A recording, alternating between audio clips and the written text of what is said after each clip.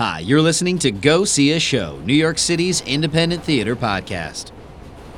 When I last spoke to Erin B. Mee on Go See a Show, it was after seeing her show Pool Play 2.0, which appropriately took place in a pool. The new show, conceived of and directed by Mee with her company This Is Not a Theater Company, takes place in a similarly unique location, as well as at a very unique time. That location is the New York City subway along the 7, N, and L lines. And that time is, well, anytime you want to listen. Subway plays, as they're calling them, come to you via audio in an app created especially for this purpose. I listened to the 7-line play, then spoke with Erin on the phone about this project. Take a listen. So welcome back to the podcast. Well, thank you so much. It's a different kind of podcast this time, and I'm going to, we'll get into why we're doing this way. It doesn't sound like a normal episode of Go See a Show because we're on the phone and recording our audio at separate ends for a very good reason. But welcome back. Please introduce yourself. Who is speaking with me now? Erin Mee, artistic director of This Is Not a Theater Company. And the director/creator of Subway Plays. Subway Plays. This is the first time I've had an app that I'm going to be interviewing someone about. So this is a really fun project and definitely fits in with the mold, however, for independent theater and for what Go See a Show is talking about. So how do you describe the Subway Plays? What are the Subway Plays? Well, I describe them as pod plays. Did you coin that term? Because that's a great term. I didn't, actually. I believe It was coined by New World Theater in Canada. I teach at NYU, and I had a student, I was teaching a class, and at the end of the class he said, "Have you heard of pod plays?" And I said, "Never. What is a pod play?" And he introduced me to these site-specific audio plays that were being done by New World Theater in Canada. So, and I only was able to hear a clip or two, and I contacted them, and they were able to send me the entire set. They did a whole series of them at one point. And so they defined a pod play as a site-specific audio play. And they have one called Look Up, which invites you to look up instead of looking down at the pavement. They have one from the perspective of a dog, etc. And I became really fascinated. I hope you have to run around on all fours as you're listening to it, right? No, you don't. You realize as the pod play goes on that you're the owner of the dog and you're out walking the dog. Ah, brilliant. Okay. And the dog is talking to you. Lovely. Yeah, and the dog sort of, smells things you don't smell and wants to go places that you don't usually consider to be interesting to go to, And so it's kind of a wonderful shift in perspective. And I fell in love with the idea of the pod play. Now, I have to confess, I wasn't, there were some aspects of their plays that felt to me too much like audio tours. So, for example, they would say, turn left here, turn right there. And I thought, I wonder if we could really actually do a pod play that wouldn't have to give you stage directions, where you could just be in the play and in the moment. Right, that the show is going to take you on a ride and enter the New York City subway. That makes sense. Exactly. And so I talked to Jesse Baer, my collaborator and the co-artistic director of This Is Not a Theater Company. And we talked about where we wanted to do our first one and what we were going to experiment with. And we did a piece called Ferry Play, which is a site-specific audio play for the Staten Island Ferry. And Act 1 goes from Manhattan to Staten Island, and Act 2 goes from Staten Island back to New York. And we learned a lot from doing that, and if you're interested, I can talk about all the lessons that we learned. But I discovered several really fascinating things that I had not known starting out. One was how fascinating it was to do a self-scheduled play. So a play that you can do at 6 a.m, at midnight, on Sunday afternoon, A play that your friends can't say, like, oh, I'm busy at all your performance times. Right, exactly. I'm so sorry. I have to miss it. Yeah. Oh, well, really? Are you busy at midnight? Get on the bus then. Or the ferry or the train or whatever it is. Yeah, that's a really cool idea. So it makes it more accessible, actually, to people. Ferry play was $1.99. So suddenly I also found that many people could afford to do it because it wasn't, a $3,500 theater ticket. Right. And you don't have to dress up in a particular way or go to actually you do have to go to a particular location because it is site specific. But you can go whenever you want. You can go whenever you want. And there's something really freeing about that, I think. The other thing that we tried very hard to do in ferry play, and we worked very hard to replicate in subway plays, is a sort of mix between the recording obviously is fixed and it doesn't change, but the environment changes radically depending on the time of day or your experience of it, your mood, what you had for breakfast. Who else is on the train with you, the weather. Yeah, there's a ton of different variables. Exactly. The time of year, whether you're doing it in the summer or the winter, whether the subway is air conditioned or not, whether you're doing it at rush hour or when the train is empty. So what we wanted to do was create a piece that could, in a way, the experiencer, the audience member, mixes the live experience with the recorded experience and creates an experience that is unique to them. And so there's something kind of John Cage about it too, I think. Well, it's lovely because it's so funny. I mean, listeners to the podcast won't hear this component of our conversation, but before we turned on the mic, we were talking about performance studies, and it sounds like this is where our shared background in performance studies really starts to come into play in terms of your practice of creating a piece of audio drama. Exactly. Yeah, I think everything I do, I think, is very influenced by my time at performance studies and what I absorbed and learned there, and the people that I was speaking to. Yeah. Very much so. So I want to get into a little bit about the practicality of making these plays. Mm-hmm. How do you make something like this in terms of, I listened to most of the 7-line play earlier today. I live on the 7, so of course that was my go-to. It started at Times Square. I listened to it on the way out to 74th, and then listened to the 74th back to Manhattan, just back to my apartment. Uh-huh. So I was really surprised at how well it timed out, which was really fun. There's a reference to 5 points, which is beautiful, and it's, a character's talking about, a little while ago we went by what would have been 5 points. And I'm like, oh, wow, yeah, that's perfectly well timed. And then there was a quote about, look for the stained glass as I pulled into 40th Street Station. So it timed out really well, but we all know how infamously bad the MTA is. So how do you account for the practical, day-to-day trains running sort of issues? Did you just average out times and run these routes multiple times and then average out the times? How do you fit a play into a non-specific environment that is going to constantly be changing? This is a great question. The thing about ferry play that turned out to be a little easier is that the ferry ride is almost always 18 and a half minutes.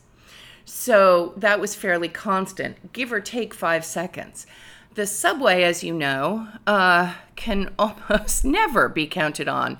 Especially to be this summer. twice. Yeah, I mean, we're recording this in 2017, and that's been a lot of the conversation recently on the news and among social media is how terrible the MTA has been. So I was just really impressed with how well it timed out. How'd you make it work? Well, Jenny Lin rode the 7 train a number of times before she started writing. And then our process was that we cast all the actors, got them in a room, read all of the plays, and did a scratch recording. Then we took the recording on the subway and listened to it. And I took notes for the actors, and we all took notes for each other. And, we think we need a pause there. We need to cut this line. We need to rearrange this. We need to, this didn't time out well. Let's move that over there. And then all the playwrights, because there are 3 playwrights. And so each of them had about a week or 2 weeks, maybe 3, I forget exactly what the timing was, but 2 or 3 weeks to do rewrites. Then we did another scratch recording with the entire cast. And we took that on the subway and listened to it, and made some more changes and rewrites. And then our sound designer said, well, instead of recording this straight through, let's record each kind of group or couple or family. Because then what she was able to do was sort of add a pause here, take out a pause there, overlap some things. Right, you zhuzh it around to fit the right amount of time. And then I would say we must have ridden the subway. I mean, between Jenny Lynn and Natalie and I, I'm not even sure I can count that high. Because we thought we would sort of do this quickly and it would take 6 months and we'd put it out, and it just became, it's much more complicated because of it being the subway. So we would ride it, and I would call Jenny Lynn and I would say, oh my gosh, it's 10 minutes too short. She would say, really? And then I would get on the train 3 days later and it would be 3 minutes too long. And I would call her and say, no, wait, we have to cut. And then she said, wait, but I thought you had to, you wanted me to write more. And so it was, and finally doing it again and again and again and again and again and making changes each time, we, figured out how to make it time out. And the other thing that we did, which we did fairly deliberately, was to think about windows of time. So nothing in the 7 train, for example, is designed to time exactly to the second. So if we say something about stained glass windows and it happens somewhere around 40th Street, you will either have just seen them or you will be about to see them, and that line will make sense. 5 points will happen somewhere, within a minute or two of riding past that spot. Right. So it doesn't it still works if it's a minute or two off. Now, there are in the app instructions that if the train gets seriously delayed, you should pause the recording and then start it again when the train starts. But also in the app, instructions are notes about pay attention to what's around you. Mm-hmm. If you miss what's happening in the play, don't worry about it. Right. That's part of the experience. It seems like a lot of the play is about mindfulness in many ways. Can you just talk about that a little bit? Like, what inspired you to make? Because that feels to me, at least to the 60% of the play that I've heard so far, that seems to be the main kind of thrust of the play is just be where you are in the moment. Is that what you were going for? Or can you just talk about that a bit? It is. I think that as New Yorkers, we're rushing around thinking about our to-do list. And so, perhaps I should speak only for myself. I'm always rushing around thinking about my to-do list. No, you're speaking about me too. It's fine. Yeah, I think I'm not alone in that. And you're so definitely I think not. There's something wonderful about being given an opportunity to sit and monotask.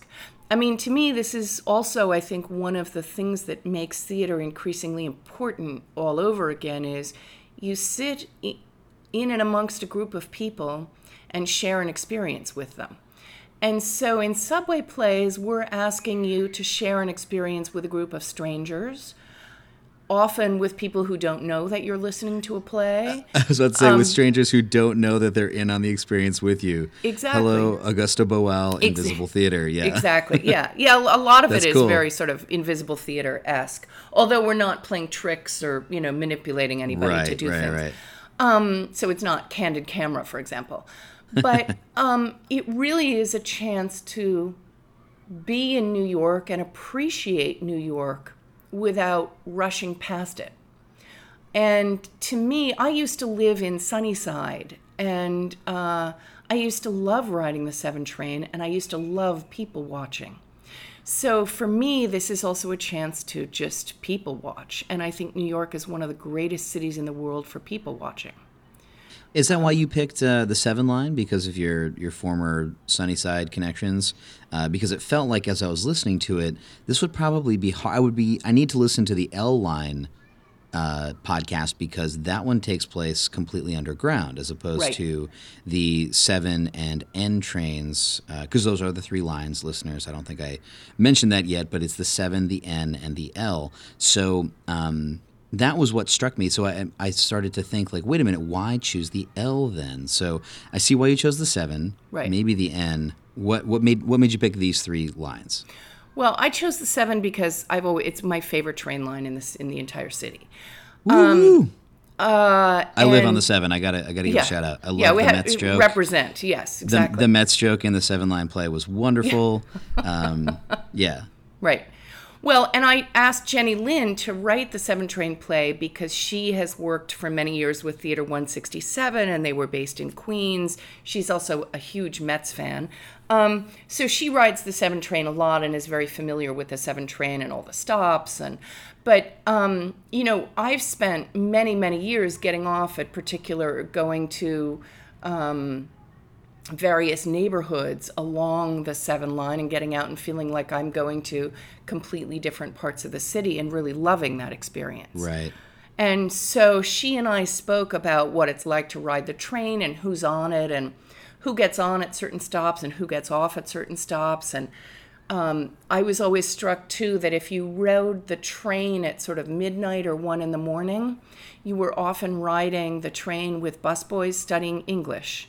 So they'd probably worked a double shift and they were still working, or with people who were falling asleep on the subway because they just couldn't stay awake anymore. Which is a component of the play I just listened to. Yeah, exactly. That's great. Yeah. The L train I chose because, again, I spent a lot of time riding the L train. And it's a train I love, and it feels very different from the 7 train. It's got a completely different group of people riding it. It's got a different rhythm.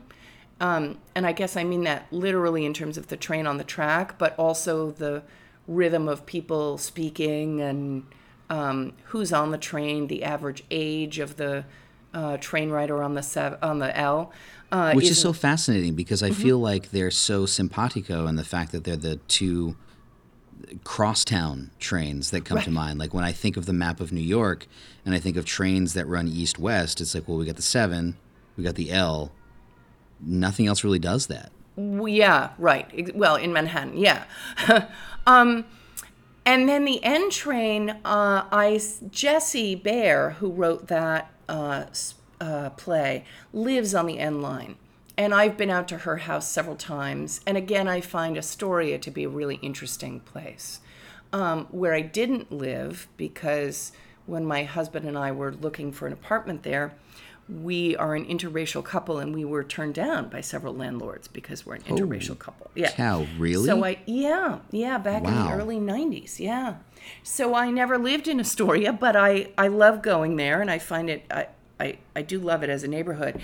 So I said to Jessie, why don't, because I also knew she just rides that train every day. So I said, why don't you choose that train line as your train line? And so they each then rode the train line, a number of different times, wrote these gorgeous plays. We recorded them and then rode them millions of times, I feel, to be able to work on the timing. The other thing that I'll say that I think is particularly interesting about these plays, and I believe it's a dramaturgical structure that doesn't exist elsewhere. When Jessie and I did Ferry Play together, we decided to start that the play would go from Manhattan to Staten Island and Staten Island to Manhattan. And when people started experiencing Ferry Play, I think several people living on Staten Island feel that it's kind of Manhattan-centric. That, wait a minute, why can't I start in Staten Island? Right. Is this play just for people who are tourists riding the ferry? That's a great point. It is a great point. And of course, as a Manhattanite, I hadn't thought of that. I was just thinking about my own experience of the ferry, which always starts in Manhattan. So when we started working on subway plays, I said to all the playwrights, okay, I don't want this to be borough-centric. So can you write a play where you can, for example, on the 7 train, start at 74th Street, and Act 1 takes you from 74th Street to Times Square, and Act 2 takes you from Times Square to 74th Street? And can that same play also have Act 1 be Times Square to 74th and Act 2 be 74th to Times Square? Right. So that was a particular challenge that I gave to these writers, and each of them came up with a different solution to that request. But I think that there are very few plays that that have that structure where you can listen. You can start with Act 2 or start with Act 1, or Act 2 then becomes Act 1. Whatever, you can listen to it in either order. And it's always fascinating to me to do that with these plays. It's really interesting. Yeah, I was thinking about it as I was listening on the way back. There's some references to what happened on my way out to 74th Street. And Yes. I was thinking, oh, wow, but I could listen to this the other way. I kind of want to go back and do it again, listening to it the opposite way, and see just what the difference, I guess, reception of the play would be like for me. Listening to it in that order. Yeah, it becomes a very different story. I'm not going to, no spoiler alerts, I promise. But the story, you interpret the story one way if you start in Times Square, and you interpret the story another way if you start at 74th Street.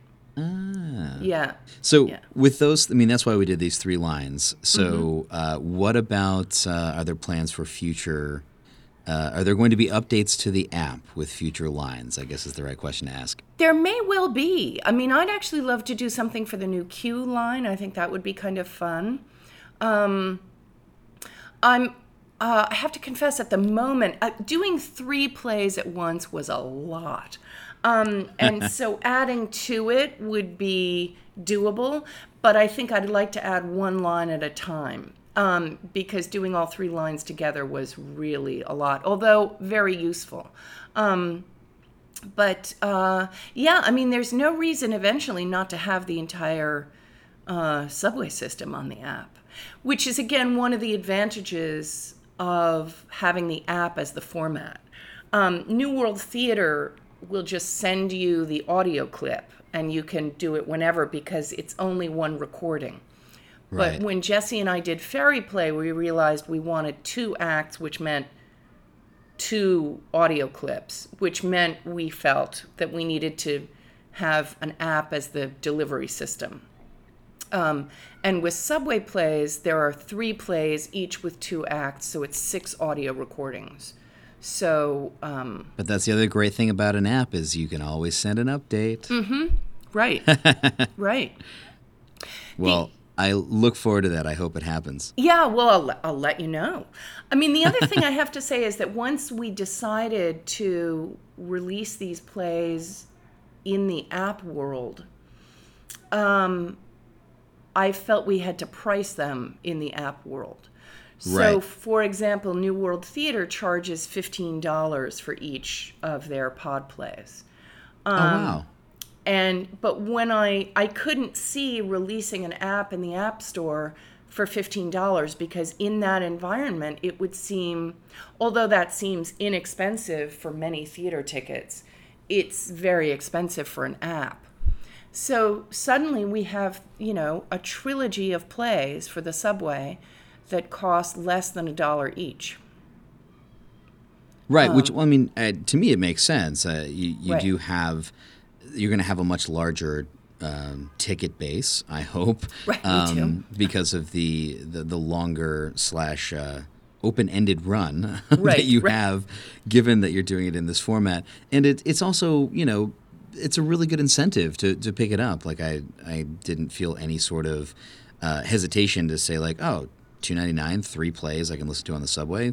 Why wouldn't I drop that? That sounds great. Right. So it's I don't know. I think that's the right price point for something like this. I think it just also makes this kind of theater more accessible. So, you know, you're in the public space, you're paying a relatively affordable price. I mean, I'm not saying that everyone in the world can afford $2.99 for a trilogy of plays, but the truth is actually most people who have a smartphone will be able to afford it. And it's only 24 cents more than what you would pay just to take one subway ride. Exactly.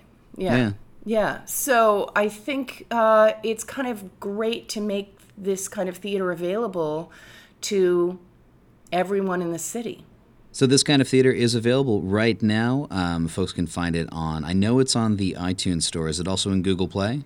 It is on Amazon. So if you have a, so what is that? Google Play? No. I don't know. I honestly don't know the Android system, but you can get it on most smartphones? So it's available for Android and it's available for Apple products. If you have a Windows phone, you can email us and we will figure out how to get you the audio clips or a version of the app that's useful for a Windows phone. Does anyone have a Windows phone anymore? Is that still a thing? We haven't heard from anyone who has a Windows phone. So this is not a tech podcast, by the way. Right. I don't know. So I think most people are doing it on an Apple or an Android. Yeah. Brilliant. So where can folks go to find a link to get the plays? Is it on the This Is Not a Theater Company website? It is. So if you go to www.thisisnotatheatercompany, theater with RE.com, you will find our website. And then if you click on productions, it will say Subway Plays, and all the links and reviews and everything will be there. And you can, it will say buy now iPhone, buy now Android, and you can click there and get to the appropriate app store to purchase it. Brilliant. Yeah. Erin, thank you so much for doing this, and thank you for a really fun and unique way to experience a play. Well, thank you. Thanks so much. Thank you, Erin, for taking the time to chat and for recording your own audio for me. You can find This Is Not a Theater Company's Subway Plays for both Apple iOS and Android. Search for Subway Plays or simply head directly to thisisnotatheatercompany.com, and that's theater with an R-E, for a link to buy them. It's just $2.99 for 3 plays, which is a pretty sweet deal. Another quick reminder, as you've heard before at the end of episodes of this podcast, if you're listening to this, you're likely involved in the independent theater community in New York in some way, and that means you really should be a member of the League of Independent Theater. Head to litny.org to learn more about the group's current activities and to join. Membership is free for artists and companies. Get involved. And thanks to you, as always, for listening into the podcast. If you dig it, please give it a like on Facebook, facebook.com/GoSeeAShow. Follow @GoSeeAShow on Twitter, and rate or comment on the show's Apple Podcasts page. Until next time, go see or listen to a show. Perfect. Excellent. All right, Thank you so much. All right, now I'm going to turn this off. Yeah.